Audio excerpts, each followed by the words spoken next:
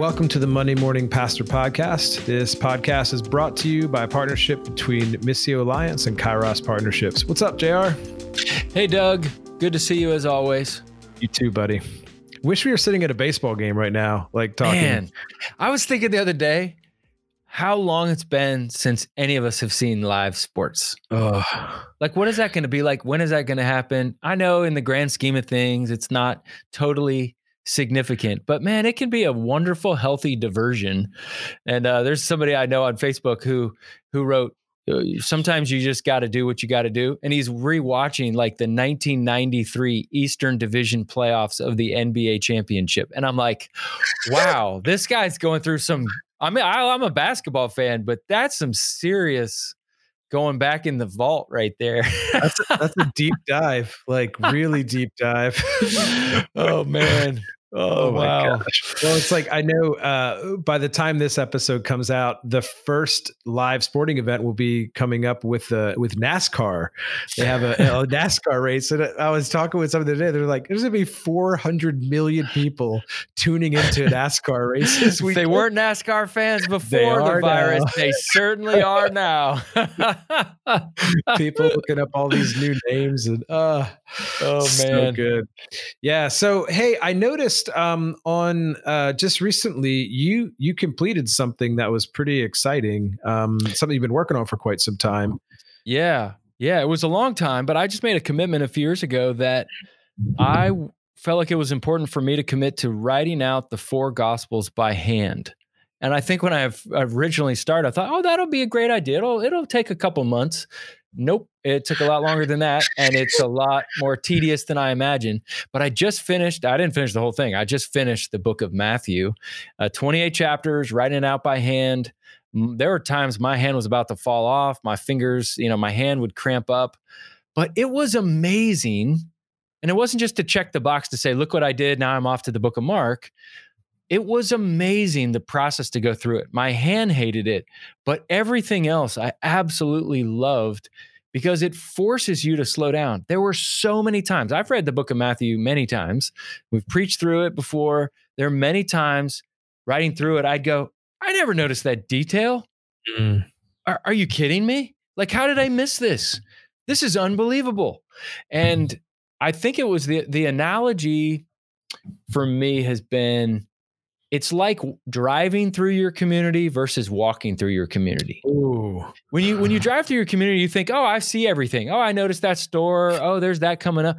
But man, when you walk through your community, you begin to see details. Like, I mean, even here in town, Doug, there are times I walk down Main Street and I'm like, when did that store come in? And then someone will be like, that store's been here for like 8-9 months. I'm like, what? And I just realized I haven't walked and paid attention to that, even though it's been here the whole time. I'm driving through at 25, 30 miles an hour, which is different than 3 miles an hour when I'm walking.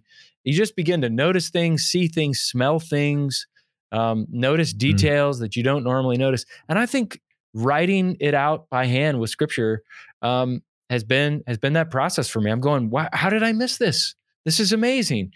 And I just linger in these little details that have been fantastic. So it's been a fun process. It's been a really fun process. That's really cool, JR. Are there any like little nuances even now that you're thinking that were really significant?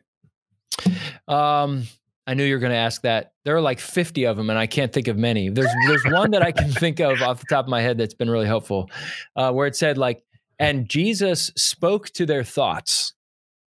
And I'm like, whoa, I've never noticed that before. It's like he read their mind and now he's speaking, even though they didn't say what they were thinking. He knew what they were thinking. And it said, and he spoke to their thoughts. And it was the religious leaders speaking poorly about him. In their mind, they were thinking this. Then he spoke to their thoughts and responded to them. And I thought, wow, that's amazing. So there are those little phrases that in reading it, as fast readers as we are, we just kind of drive past it. But when I'm walking through the passage itself with my hand, I just go, huh. And it just sends me off on a new thing. Oh, I know another one. It says, where they went up on the Mount of Olives, Jesus and his disciples, and they sang a hymn together, and then they dispersed. And I had this thought, what does Jesus' singing voice sound like? What any of the disciples, did they sing off key? Are they out of tune? Or did they have amazing voices? Did they sing in harmony? I mean, it's just a thought I've never thought about before. Reading or writing out I'm remembering now a few now. In the Sermon on the Mount, when Jesus says, "Look at the lilies of the field," I remember thinking, I wonder what those lilies smelled like. What color were they? And so all of a sudden, I'm asking questions about the text I've never thought about before. So that's been a really, really fun process to do that. And again, it's going to take a while. And I'm into Mark. Fortunately, Mark is the shortest of all of them. So hopefully, I'll get some momentum here rolling with this. But it's just been a really great process. And I posted on Facebook, and I thought people, oh, that's really neat. Many people responded saying, oh my gosh, I'm going to do this. I'm going to join you. Now they're not going to do the Gospels, but someone said, oh, I started Hebrews last week. Or, hey, if you'd recommend a book, what would it be? I would say, hey, start with Ruth or Jonah or the book of James or Ephesians. Start with a small one, maybe even 2 John, 3 John. That's fine. Start there, Jude. But it's just a wonderful exercise to get into. And so I want to challenge our listeners, pick a small book. Don't just write out a couple verses or a chapter or two, write out the whole book, even if it's a small book, because it's an amazing process. And someone pushed back a little bit and said, are you saying we shouldn't read in large chunks? And I read last week, a whole bunch of, and I'm like, no, we need both. It's kind of like, if you think about a lake, think about a big lake. We need to understand the lake. We need to scuba dive by doing deep dives to understand the depths of it, like writing it out by hand. But we also can water ski on the lake, where we just skim real fast across the whole top of it, and we get the whole lay of the land and the water when we're at it. So I think we need to water ski and scuba dive at the same time. I mean, I'm also reading through the Bible in a year with my 10-year-old. So we're kind of water skiing, but I'm also doing some scuba diving as well. And I feel like the beauty and the vastness and the shape of the lake of Scripture, I'm really getting it in a new way because I'm doing both water skiing and scuba diving. So that's been really fun to be able to do that. That's really cool, Jared. I know I've been working on Mark off and on for the last 2 years, and I am in chapter 15. So I'm almost finished, which is pretty awesome. Awesome. That's awesome. But I've really appreciated, and I love that image of getting to know the whole landscape. And we have to sometimes be able to fly up, or water ski and also dive into it. But one of the things that I think is also really great about it, and I think back to a story that I heard, I remember you were memorizing the Sermon on the Mount a few years back, and you were taking some folks to Israel, and you were getting ready to teach the Sermon on the Mount in context, in the space. And so I'm really excited because I feel like this interview that we have, I got to watch some of your amazing love for Judaism pour My out. Nerdiness, you mean? I mean, we could call it that if we want, but I was just thinking like super cool way of being really interested. But it was really great. So, I mean, I think it's really interesting to hear how, like, even as you look into those little details, what's so amazing about Scripture, it's like we keep plumbing the depths and learning the bigger space of Jesus was a Jew. So learning the space and the context of what that means. And so, I'd love you to take a few minutes and just kind of like sort of grease the skids as we get ready to jump into this interview. Yeah, man, I'm so excited about this interview with Marty. Everybody's going to love this. And Marty has taken the Jewishness of Jesus as a Christian very, very seriously. Mm-hmm. And you're gonna catch this. I knew the Bible was important. But then I spent a semester, fall of 1999, living on Mount Zion in Jerusalem, attending Jerusalem University College. It changed my life that semester. Now I have the privilege to serve on the board of that college. Unbelievable, life-changing. And the text of the Bible became not just ink on a page. It was almost like a children's pop-up book that every page that turned, it just felt like it became three-dimensional when I saw the land. That's why many people call the land of Israel the fifth gospel, because when you understand that gospel, the other four gospels make a whole bunch of sense. But more than just the geography and the history and the topography and the land, all that's crucial and very important. But it's the culture, the first century culture. And nobody has done a deeper dive that I know personally more than Marty Solomon. And so this interview is just going to be amazing. He's got a podcast. You and I have been turned on to his podcast, which we talk about in this interview with him. Unbelievable. We highly recommend it.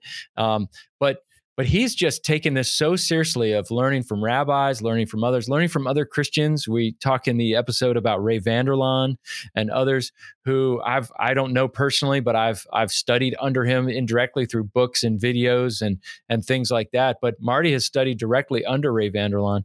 It's unbelievable. We often forget that Jesus was a Jew. And when we understand the Jewishness of Christianity, it's an amazing thing. The layers and the depths. And so, the Jews often talk about a passage of scripture being like a gem and with different facets on it, right? We turn the gem just a little bit and it reflects and refracts light in different directions. And we go, whoa, I'm seeing a new side of a diamond that's shimmering and beautiful in ways I haven't seen it before. And so that's just an unbelievable gift that Marty gives to us. So the whole goal, Doug, is that it just whets our appetite. And we really want to say, we hope it whets your appetite so much that you say, you know what, I need to subscribe to his podcast. I mean, he's got years. Not a couple of weeks or months, years of podcasts of content. You get lost on that podcast. There's so much good stuff on it. It's so true. It's so true. It's unbelievable. It's unbelievable. But I think, and you and I have talked about this before, Marty's passion and his commitment, right? This isn't some fad or some cool thing on the side.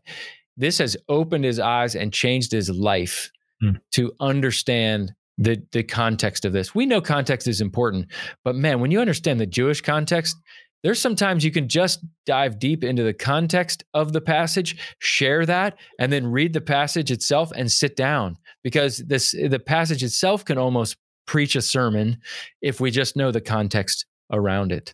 So it's an unbelievable thing. And I love doing a deep dive on the Jewishness of Jesus. There are a lot of good books on that. I know you have referenced some of that earlier in our conversation before we recorded.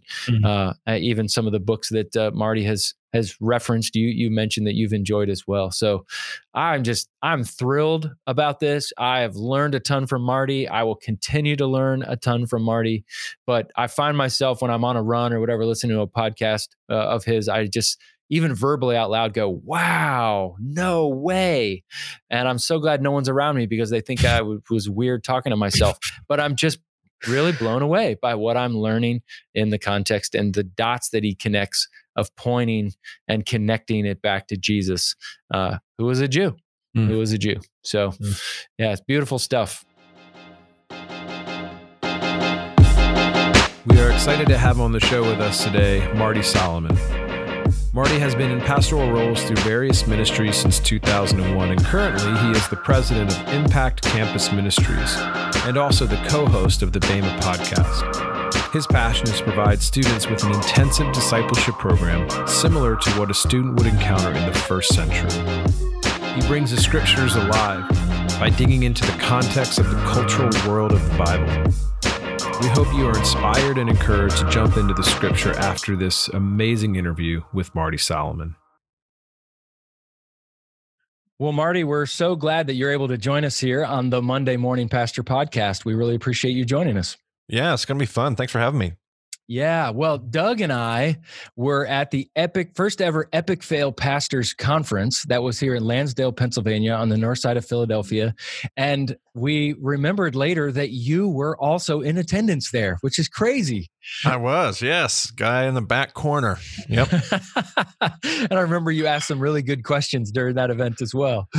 So, but it's great to connect with you here. And we're so excited to be able to have you tell your story. This is something I'm very passionate about. And I know you've devoted your life to this, which is great. But just for those of us who may not know you or the Bema Discipleship podcast that you run, tell us a little bit about your story.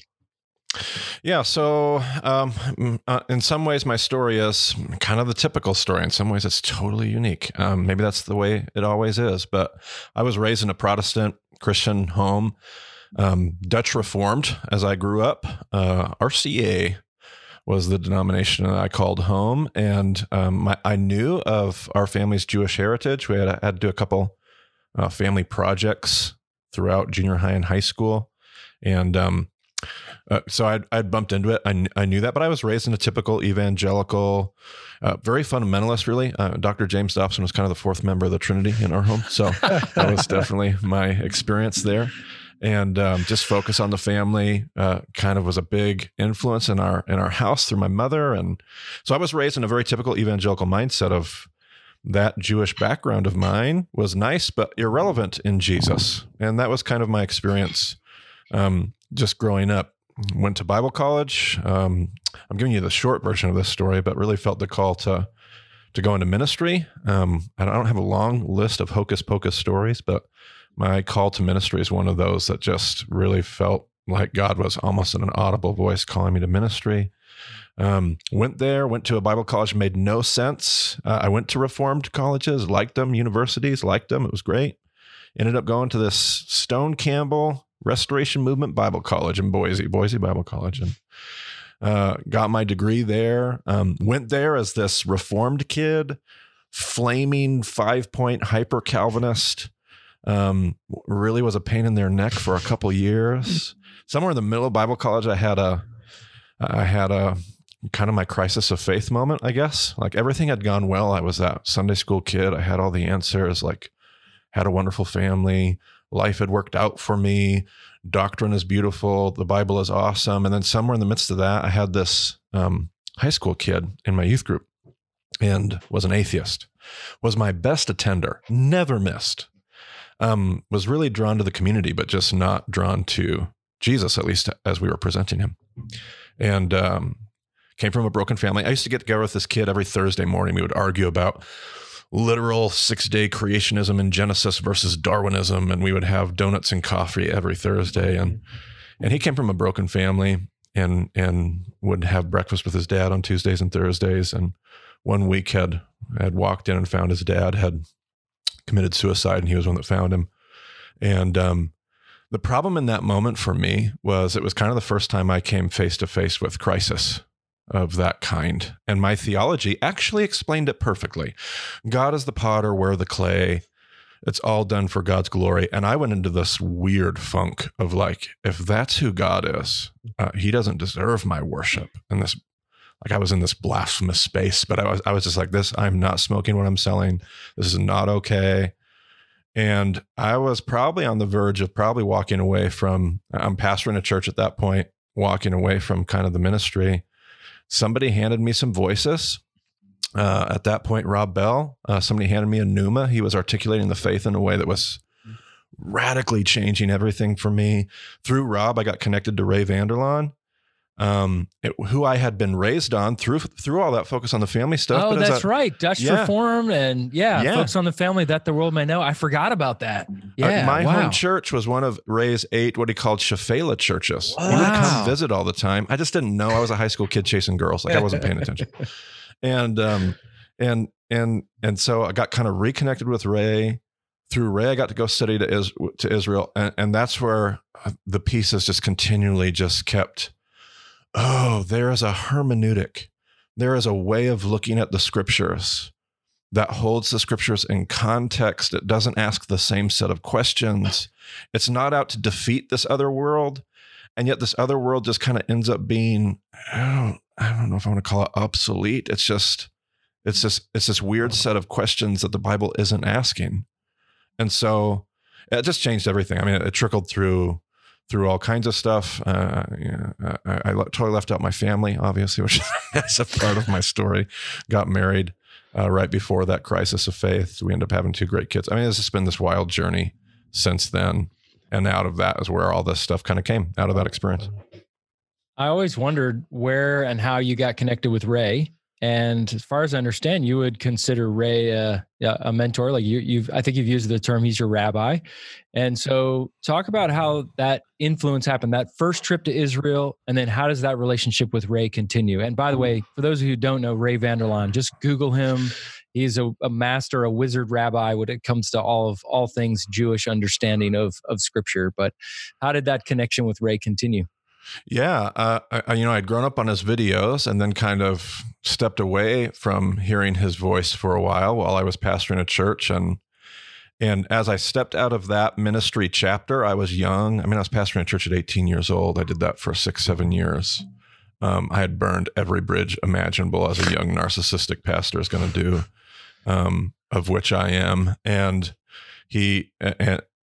and the only bridge I had left was back to my home church. So I did this 4-year season where I kind of stepped back into the ministry, and it was a healing time for me. And during that time, literally the first week on the job, they said, you're going to show up and nobody's going to be here because we're all with Ray on a tour. So I showed up, nobody was in the office. They all got back. He came back to speak like a couple months later. They said, we're going to have you be his chauffeur, and you can drive him around for the weekend. And you need to make sure you ask him if you can go to Israel, to which I thought like, yeah, I'm just going to ask him if I can go to Israel. So I did. At the end of the weekend, I said, I'm supposed to ask you if I can go to Israel. Like, I'm sure that's kind of like not something I can just do. And he's like, oh yeah, absolutely. So he called me a few months later and was like, hey, you want to go to Israel in a couple of weeks? Yeah, sure. So that was literally the journey of went with him to Israel with a group of Amish people. Just unbelievably. It was like 2 tours in one. It was wild. 52 Amish folks, and Mennonites and the Anabaptists, and just awesome. It was great.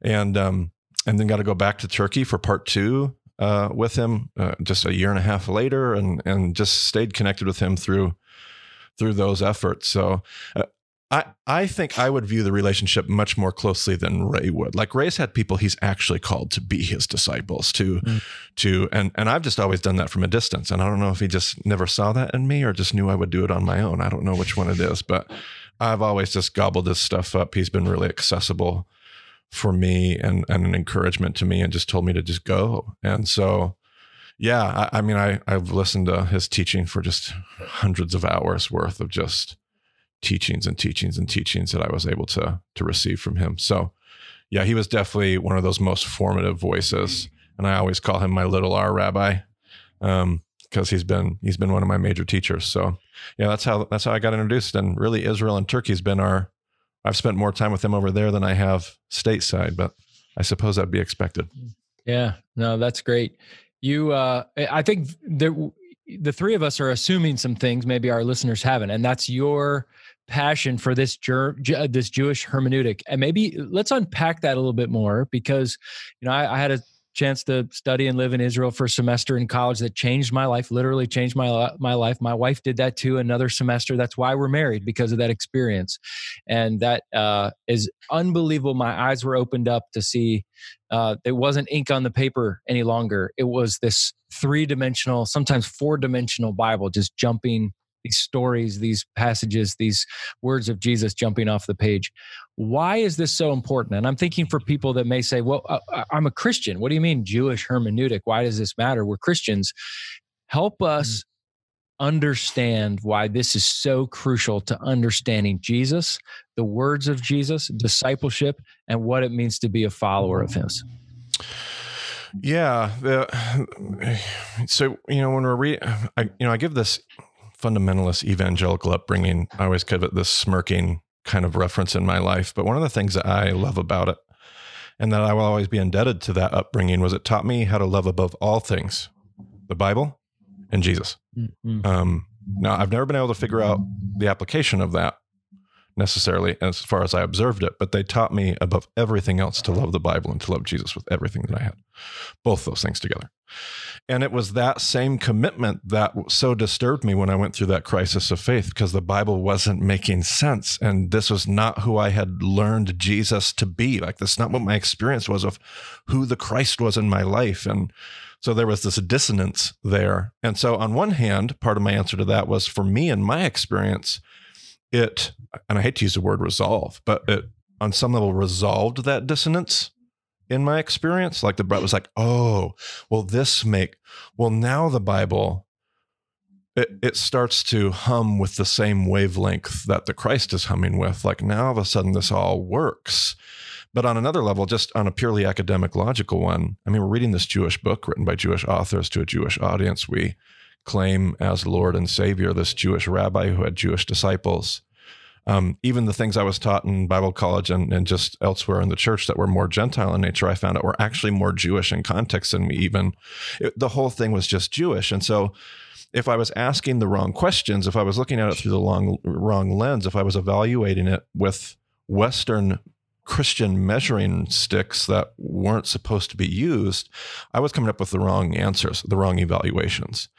And so those were the things that for me, because bad readings of the Bible have led to all kinds of horrific experiences.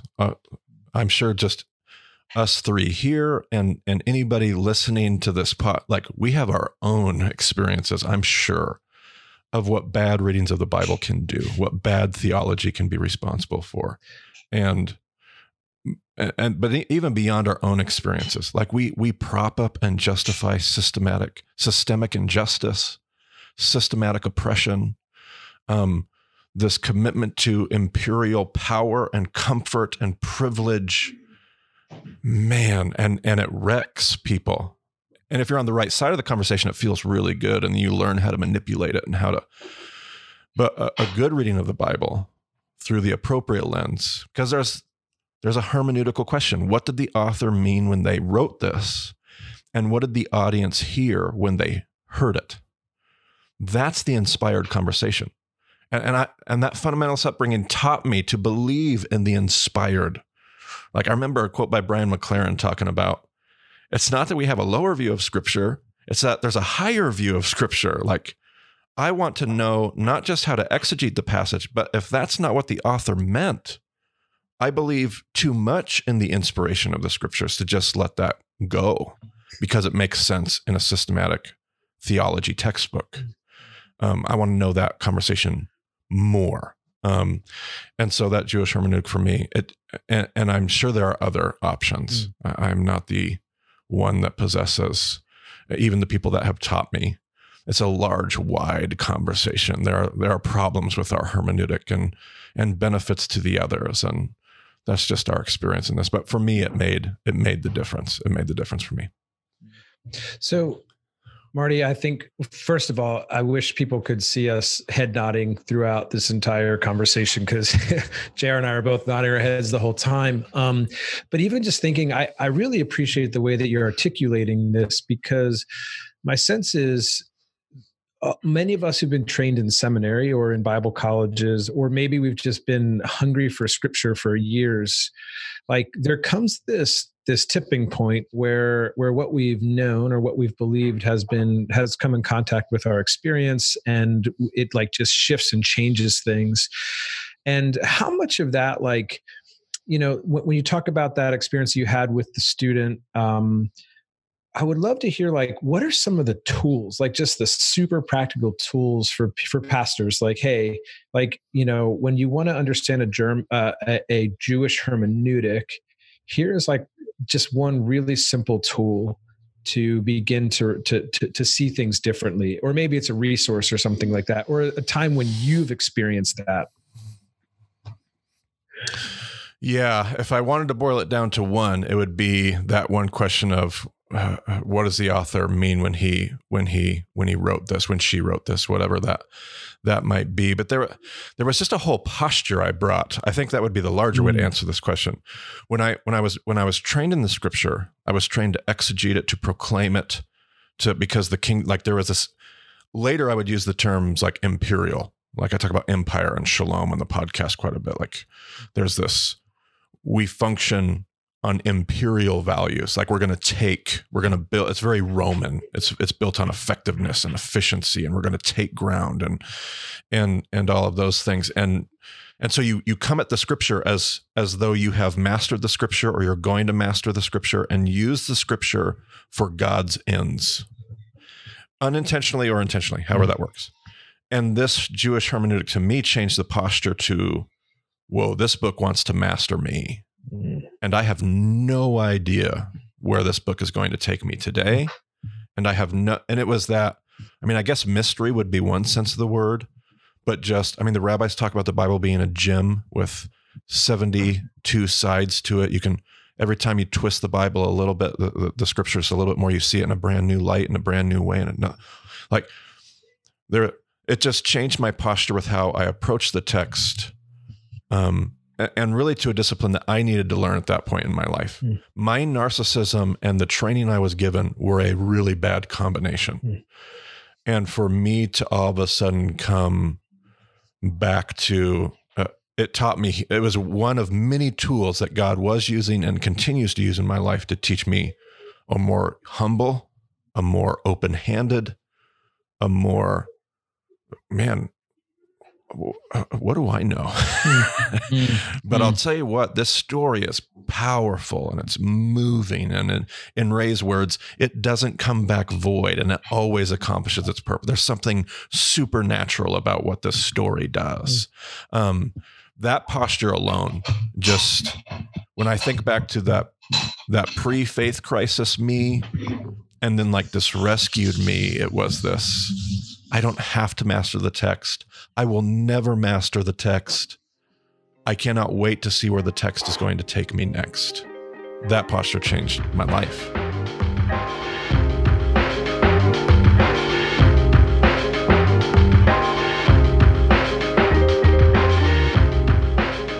Yeah, one of the classes that I took on Friday mornings in my semester at JUC was with a rabbi who taught us Chavruta, and of looking at a passage and asking questions about it. And you talk about different facets of the gem that were shimmering. We looked at the story of the Akedah, the binding of Isaac, or the sacrifice of Isaac. It was unbelievable. I thought, oh yeah, and he said, come up with 100 questions by next week. Put your name at the top, list 100 questions, and don't put any answers down. And I'm thinking, what? I have like 3 questions. And the more I dug into it, the more I thought, this is a new story. That just that one exercise, I learned more in that exercise of Chavruta than anything of the 10 sermons, the 15 sermons I had heard on that. Even like the Akedah, why do we call it the sacrifice of Isaac? Isn't it more accurate to be the binding of Isaac, like Jewish scholars call it? And so anyway, I just, that alone serves for me as the story of my awakening, in addition to the field trips where they call it the 5th gospel, right? To see the land and how it just influences everything else. You mentioned earlier about your podcast.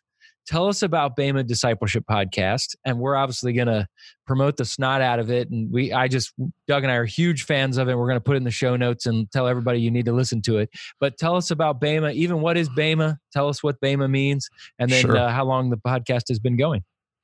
Yeah, I mean, God made me and created me to be a teacher. This is who I am. It's who I'm always going to be. It's why I've been put here on this earth, as far as I'm aware of it. And so, having had this experience and having learned all these things, I immediately wanted to figure out, how do you package this and start giving it away to people? Because more and more people need to have the experience that I just had. And so I came back home and I started a Bible study that really wasn't a part of my job description, and my church reminded me of that, and it was beautiful. And it's actually kind of what led me to campus ministry, because my job description didn't include me teaching all these things, and I wanted to give this to young adults. Like, I wanted to give it to a group of people that were old enough to make their own decisions, but also not old enough that they had marriages and mortgages and 3 kids and just the practical stuff of life that makes it far more complicated. And so I got into campus ministry and was able to kind of build this platform with college students where I could teach and then experiment with discipleship in a brand new way. Because Ray taught me about discipleship in a way that I was not seeing in any, and that's not a condemnation. It's just, I had never experienced that. We called a lot of things discipleship, like 7 a.m. at Starbucks for an hour. That's discipleship. And assimilating people into our mega churches. That's discipleship. And there's all this stuff we call discipleship, all of which is fantastic and good. We should be doing all of it. But this, like, come follow me, 24 hours a day, 7 days a week, 365 days a year. That kind of like living life together. And I wasn't trying to duplicate it exactly, because I'm not a Jewish rabbi. I don't live in the first century. But how can we start to get closer to that? So that was what I was trying to do. And a part of that program, that larger discipleship program experience, was trying to deconstruct our understanding of the Bible, because we've all been taught that we understand it and we know it, and you just got to memorize the answers. And so how do we deconstruct that and then reconstruct a new approach? So that class, it was a class, wasn't very innovative, but it was just growing, because I was working in my giftedness, and then I was asked to serve as the president of our organization here at Impact Campus Ministries, and and just the practicality of my job. I couldn't be in the classroom on a regular basis. So I wasn't trying to be innovative or cute. I was just desperation. I thought, well, we'll flip the classroom. I wasn't aware it was actually a thing, a flipped classroom. I didn't know that was a thing. We'll just flip it and I'll put the material out there. And when I'm in town, we can have a discussion more like a lab. But the material can be consumed on a regular basis, whether I'm in town or out of town. And that's where the podcast was. Well, that's just the right platform. And if other people want to access it, they'll be able to. It's designed for my students. So when you listen to like the very beginning of our podcast, like it's not what it is today at all. And you've been doing this for several years, right? I mean, 2016. How many years? Yeah. Wow. August of 2016 is when we started. And it was this really small and maybe a handful of people listening around the country. And then it just kept growing and kept doing this thing and became like a podcast. And so it's this big journey. It's 5 sessions. You're walking from Genesis all the way through Revelation, and then even a 5th session through church history. And you're just kind of walking through God's story. You're trying to understand God's story as a complete narrative arc is what you're trying to do. Rather than little chunks of scripture here and there, or I like the prophets, or I don't like the history, or I want to know how it all works. Like, what has God been doing from the foundations of the world? How do we read the whole Bible as a narrative in its arc from a Jewish perspective? It's just a deconstructive journey through the Bible. And we're right now in real time, coming up on towards the end of session 4, which is the rest of the New Testament. And yeah, so it's been this wild journey, but that's what it is. We called it Bema just because one of my favorite things that I learned, that the Bema is this elevated platform in the center of these first century synagogues. Like later, they would put it more like a stage, and the Bema is more of a stage like in our churches. And that's influenced by Western Hellenism. But in its original context, those original first century, those first synagogues that we've ever found, the Bema is always in the middle because it was a statement. Like the community comes and gathers around the text. The text is central. And as much as we talk about the Bible in evangelical circles or even fundamentalist circles, we really aren't in love with the Bible. We're in love with our understanding of the Bible. We're in love with our doctrine or our dogma. But we don't really gather around the Bible just for the Bible's sake. That's what I wanted to recapture. So we called it Bema just because I want everything that my ministry is about to be circling around, to have the text and what God, the story of God, be central to what we're. So my passion is still to this day the Bible. Like I'm just I love the text. I think God does things through the text. Obviously, I love Jesus. That's not to say anything about. I love the critique of always it's Jesus. Jesus is more important than the Bible. Absolutely. But that Bible is an awful big part of what God's always done through his people. And as a Jew, there's this special calling I have as the keeper of Torah. Like that's part of what I do. And I that's not necessarily everybody else's call, but it's mine. And so that's why we've called it that and what it's about. Yeah, that's great. And, Doug and I have talked about this often, that we've been around a lot of people that are willing to deconstruct, but they don't stick around and don't give much hope to reconstruct. And one of the things that I just have great respect for people who are willing to deconstruct in a helpful way and then reconstruct in a hopeful way. And you have done both. And I think that's one of the reasons I love what you're doing is you go, whoa. And another way to put it would be unlearning what we thought what the Bible was about and then relearning what it's actually about. And so, deconstruction, reconstruct, just fancy words for unlearning, relearning. And so I so appreciate that. And the Bema that you talked about, in May, I was in Turkey and Greece, and I know you've been there many times to Corinth, but I remember standing up on the Bema platform there. And it is weird to think that, you and I as friends, that halfway around the world, we stood on the same little platform in the same little ruins of the same little room there on the ruins of Corinth. But it's amazing, isn't it? Yes, absolutely. Yep, absolutely. So, yeah, what do you see when you're done with the five sessions, right? You're in 4. I know you're probably another year and a half away. Are you going to start back over again for session 1? oh man, you have literally caught me on the greatest day. Because after I hang up on this call, Mr. Brent Billings is standing just to my left over here. Oh, fantastic. And we are going to have a brainstorming session, and that is our topic. So at the moment, so hot take. Breaking news. Let's hear it. Yeah. So you literally, we finish wrapping up session 5 next week. I don't know, whenever this episode ends up posting, we're recorded through January of 2021. Wow. So that's going to allow me to move, and we're still going to be posting. My family's moving to Cincinnati in June.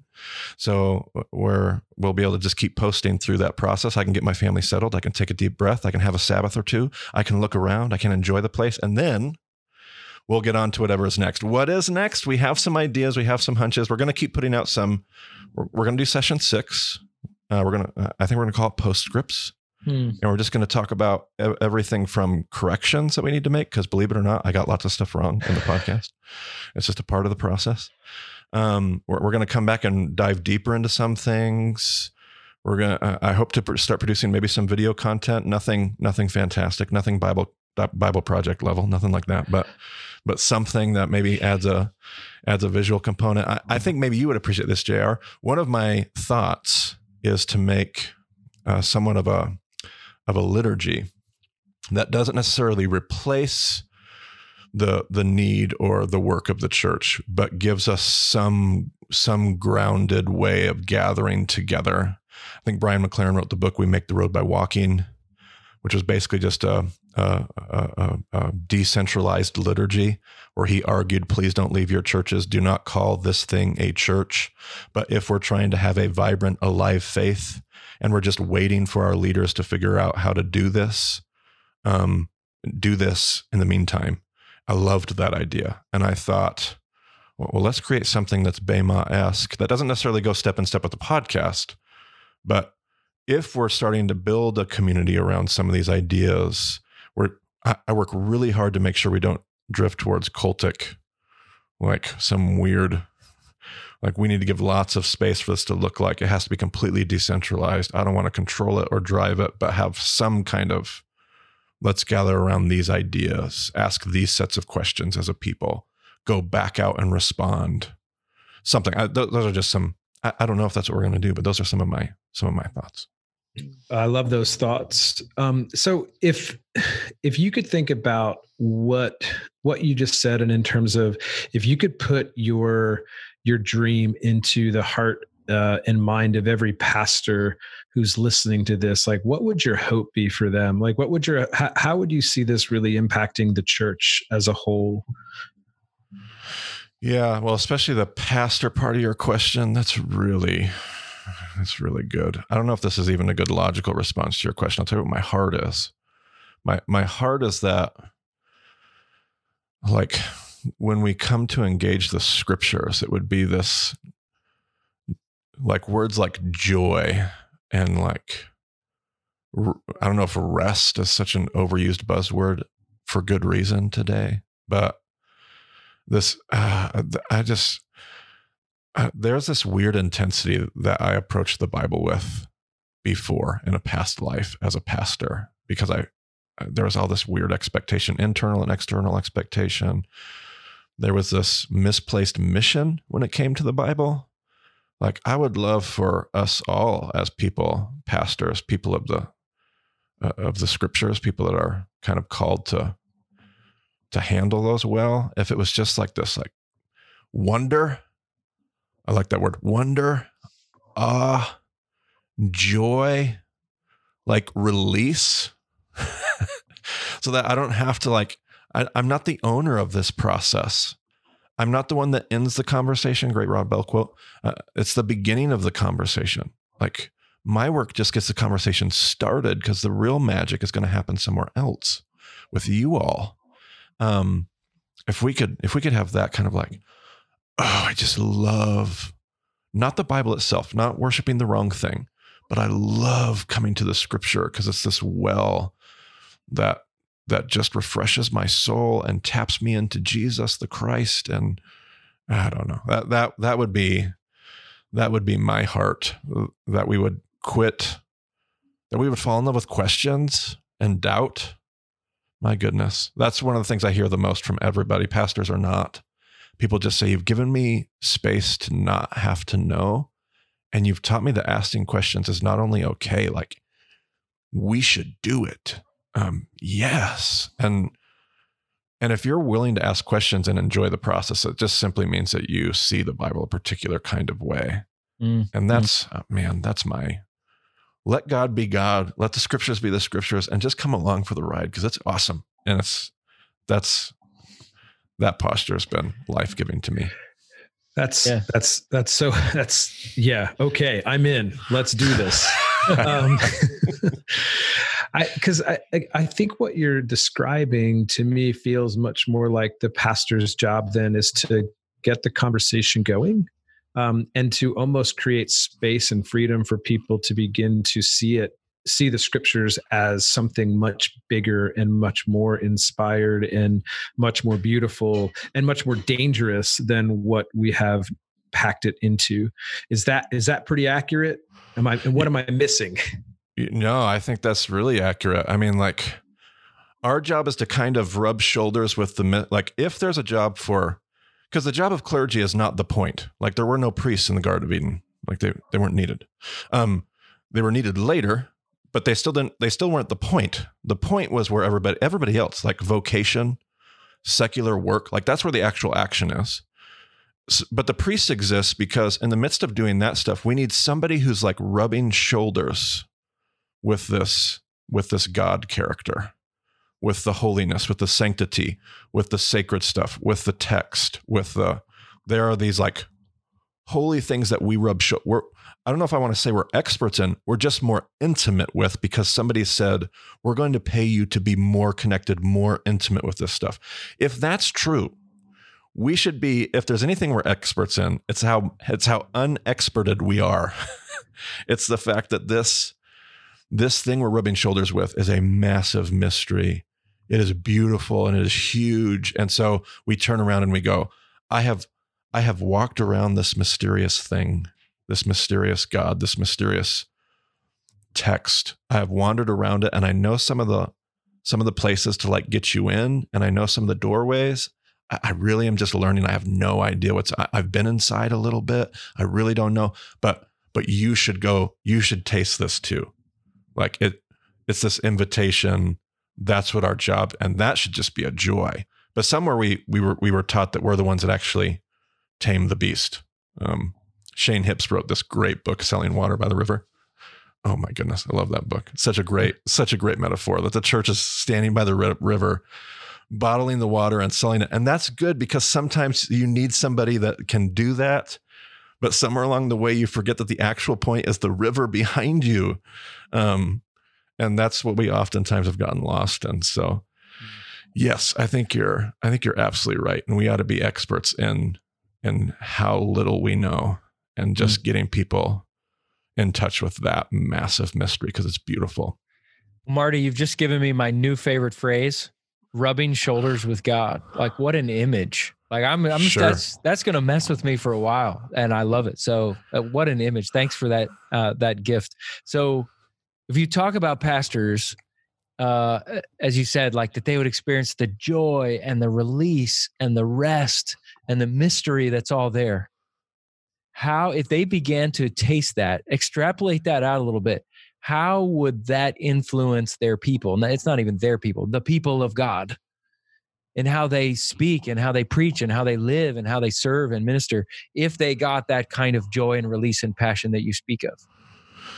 Yeah, well, they would be that priestly conduit. Like that priest has a role of almost being a conduit, of putting God on display, of connecting people to this thing that they just need they need a catalyst to be connected to that. So that would they keep going back and they keep turning around and then turning back around. They keep going both directions. And so this whole thing they experience would overflow and then become, because really right now, like whatever it is that we see when we look at the people of God, good or bad, it's just a reflection of where by and large leadership is, and what we have understood and what we've handed them.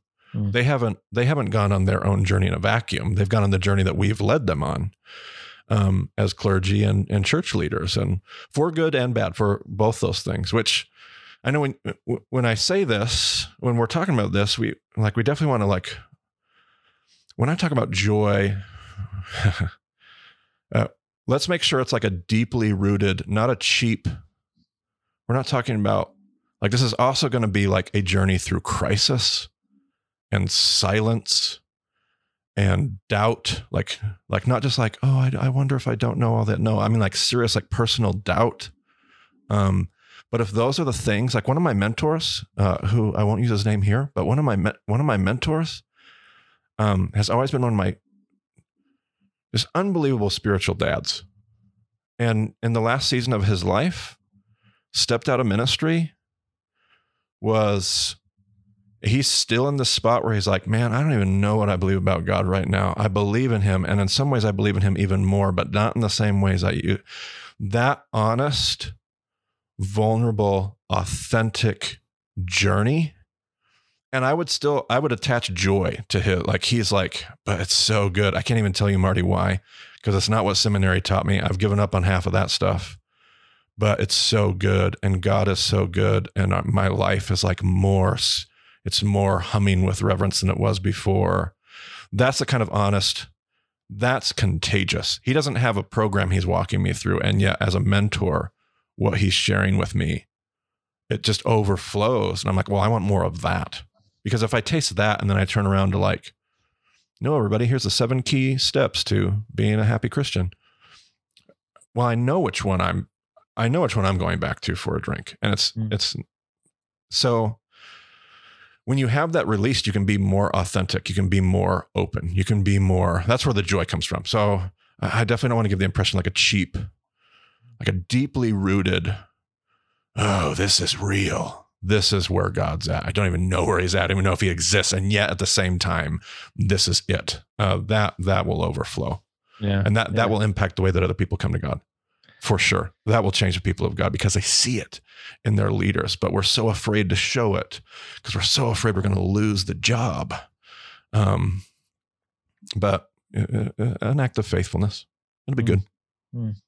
The water bottling factories along the river are quite demanding, are they not? Yes, they sure are. They sure are. Especially when they hide your paycheck at the bottom of one of those bottles of water. So obviously we love the Bema Discipleship Podcast. We absolutely want our hearers here on the Monday Morning Pastor Podcast to check it out. Marty, you and Brent and what you're doing with the podcast, it's this single podcast, the only podcast I listen to where I stop in the middle of a run or a walk and pull out a piece of paper and write it down. Or I text myself, pick up at 1732 of podcast episode 147 and re-listen to it. It's the only one, man. And so we just really want to tell our listeners, please, if you want to understand it, the whole goal of this is we're just trying to whet your appetite to be thirsty so that you can drink from that water, from that river. And so it's great stuff. So with that being said, that is the number one resource. But for those of us who might be leaning in on this podcast and saying, we want to know more, we want to hear more, in addition to the podcast, what are some other resources if people just want an easy on-ramp to this kind of Jewish hermeneutical approach to what you're talking about? Yeah, and that's a good question. I get that question a lot, and I'm still trying to figure out how to answer it better and better. I mean, there are some amazing, if podcast is the right venue and people are looking for just more of that same medium, there's some great people out there. Obviously the Bible Project just leads the way with half this stuff. Peter Enns, The Bible for Normal People, just fantastic, phenomenal. I think Tim Mack even has his own podcast, My Strange Bible. There's all kinds of great stuff out there. When it comes to resources and books to read, I mean, some of my great, so alephbeta.org is Rabbi David Foreman's, he's just been I've never met Rabbi Foreman in person. He doesn't even know I exist. But he has a lot, I know, on the podcast. Yeah. Do I? It is. He is fantastic. And I've just learned a ton from his online virtual academy. Now he's not a believer in Jesus, very, very Jewish, very Orthodox. And he'll even have an occasional comment every now and then about what he thinks about Christians. So like it's that, but if you just want like a Jewish perspective when you're dealing with the Hebrew scriptures, what a great well to get some perspective from. And there's that. I know Lois Tuerberg is when somebody comes to me, okay, I need to start. I have no idea where to start. I just want to start. Okay. Well, Lois Tuerberg, has all kinds of books, but Sitting at the Feet of Rabbi Jesus, Walking in the Dust of Rabbi Jesus, Reading My Bible with Rabbi Jesus, just super accessible and great. Yet very profound. Yeah, good. So a great gateway. The Epic of Eden by Sandra Richter is always just a book that I just throw at people, especially in Genesis. Just kind of start with this. And there are just, I mean, I have a 10-page bibliography. I'm only through 1.5 pages that Ray gave me from years ago. And just, we try to link a ton of resources in the show notes of the podcast for some of those reasons. And obviously there are just names. Read anything by N.T. Wright. Read anything by, I mean, there are just Kenneth Bailey. There are voices that depend on what it is you're studying. But I start with Tuerberg. I start with Epic of Eden. I love Thomas Cahill's The Gifts of the Jews. And there's, it's hard to, there's just such a library, and it's hard to know which books to pull off first, but those are definitely some of the most helpful for me. That's good. Well, man, it's been great to have you on. We're so grateful for the opportunity for you to share with us. And man, I mean, we could do this for another 1.5 hours, 2 hours, but we want to let you go. We know you have some recording and some brainstorming to do there with your co-host there with your own podcast, but you've given us such a gift, Marty, and it's good to reconnect with you after all these years since that Epic Fail Pastors Conference. And we just, as two fans of yours and beneficiaries of your podcast, want to just say to you and Brent, keep going. Thank you for the gift that you all have given to the world through your podcast. And man, it just has helped me and not only fall more in love with the scriptures, but more importantly with this God of the scriptures that we read about, especially through his son, his incarnated son, Jesus Christ. So we're really grateful. And thanks so much for coming on. Yeah, absolutely. Thanks for having me. And I'm glad you worded it that way. It is just a gift we bless God for. We're glad that we get to do what we love and people say thank you. That is a good gig. When you can get in that kind of spot, you are blessed. And so, yeah, we bless God for that. We're going to just kind of try to keep stewarding this well and finding as much humility as we hopefully can through the process. So, yeah, thank you.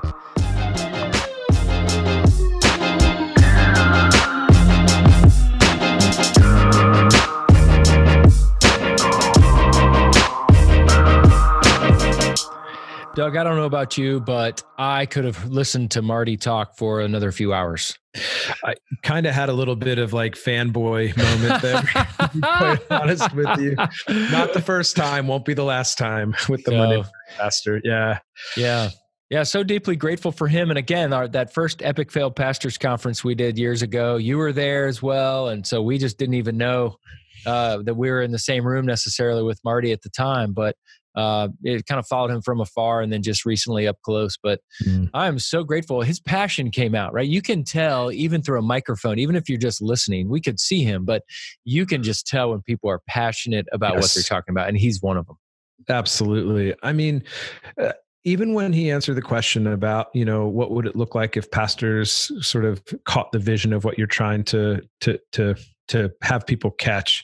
When he talked about reading the Bible, he helps people find joy and release and wonder in the sense of like, I mean, that was just such, I just felt this passion welling up in him, which was like contagious and pouring over to me. And it was just making me like want to pick up my Bible and read it. And just begin to pray that way. Like, Lord, help me to see this like as this thing that produces wonder and mystery. And I don't know, man, there's just so many good things that I feel like he said. But what are some things that we can kind of, I don't know, I guess jump in on? What really stuck out to you, JR? Well, everything was a highlight. I feel like if I were reading a book and I had a highlighter in my hand, like the whole page would be highlighted, there were very few things that weren't helpful. But again, for our listeners who don't know who Ray Vander Laan is, I think that's a great entry point. Just Google Ray Vander, and then Laan is Laan. And about 15, 20 years ago is the first time I heard about Ray and these That the World May Know video series through Focus on the Family. Just fantastic stuff. And that's my parents, when I was in high school, they were doing that video series together with others in their small group. And so I just want to really encourage people, if you really want to know kind of the stream of where Marty has been swimming, a lot of it is in the Ray Vander Laan stream, which is a fantastic stream. So I think that's important for our listeners to know. And also to say, it just made me want to go back to Israel and wanted me to go back to Turkey and Greece, even though I was just there less than a year ago, because you really begin to go, oh, that's what Jesus meant. Oh, when Paul's writing to that church in Ephesus, it's that community that he's writing it to. And this place is huge, and look at all the minority of Christians here. So you just begin to see the scriptures differently. So if there's any chance, we're not some like travel tourism site or anything like that, but there's any way that you can get to Israel, any way you can get to Greece or Turkey, do it. It's expensive, but it's priceless, and you'll be able to read your Bible. You won't be able to read your Bible the same again. So it just made me want to go back to Israel and Turkey and Greece, to be honest with you. But I love the phrase when he talked about rubbing shoulders with God. Oh, that was good. Sort of that priestly role, which, the pastors today are in sort of that priestly role. And I love how he said, it's not that we're experts, but that we have intimacy with God, and that we want to say, hey, this is what it's like to be able to rub shoulders with and this God who wants to be intimate with us. So that really stuck out to me. And how about you? Yeah, I think too, just realizing the importance of having an opportunity to learn from people, and just the importance of all of that is, I think the way that we think about discipleship really needs to be challenged in terms of an unlearning and learning process, because I think we've just grown up in these areas where, or in churches, which are good, but we've been so enmeshed in a cultural reading of scripture and a way to understand it, that to hop out of that and to be able to see it from a different perspective is just so important. So that really stuck out to me. And I loved his story, coming from a place, and I think you helped frame that well for me too, years ago. But it's like that deconstruction and deconstruction and then hopeful reconstruction is the space where I think that's such an important way forward for pastors, and even being equipped in how to do that is such an important thing for us. Same way I feel like, I do highlight almost everything in good books. And so it just felt like the whole thing was just like I wasted 2 highlighters on that interview. Yeah. Yeah. Just that idea that like nothing has messed with my theology more than reading my Bible when I read it accurately. And nothing messes with my understanding of who Jesus actually is than when I read my Bible accurately.